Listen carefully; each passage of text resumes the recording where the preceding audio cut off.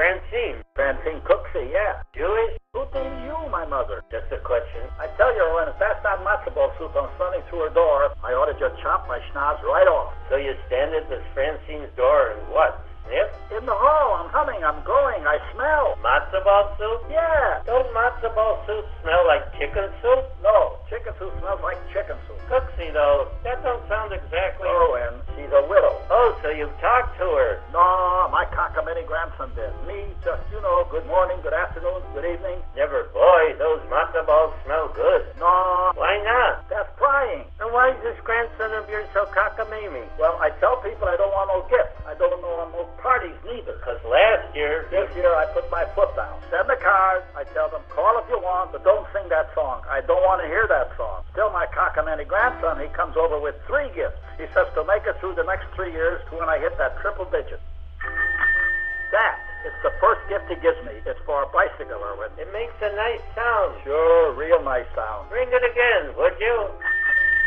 Brings back a few things. It's for a bicycle. You don't got a bicycle. I know I don't, and my grandson knows I don't. And I'm not going to buy one just because I now have a shiny new bell. So my grandson says, but I can use it to get somebody's attention. I says, what's wrong with shouting, hey you? He says, if hey you don't work, I can resort to the bell. Tell me, Erwin, can you see me walking around ringing a bell? So you tried it? No, I haven't tried it. Give it to me. I'll try it. It's my gift, Erwin. Anyway, the second gift he gives me, it's a 4-pack of wooden mouse traps. Oh, you got mice? I got ants. What are ants going to do with mouse traps? Exactly what I asked him. He says to me, use your imagination, Pop. Why don't he just get you ant baits? He's cockamamie. You know, Murray, I got mice. Erwin, it's my gift. Well, you know when my birthday is. It's coming up. These traps going to cost you $1.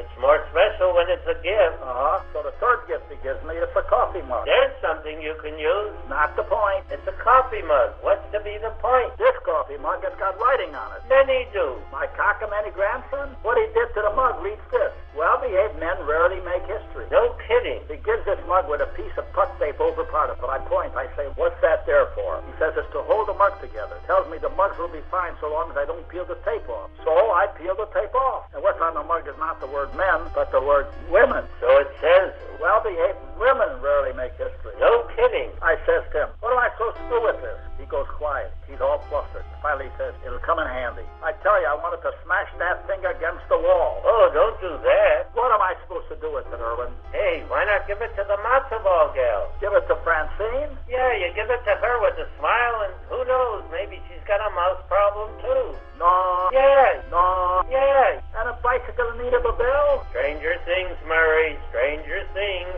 Yeah. Yeah. Ring it again, would you? I think I smell some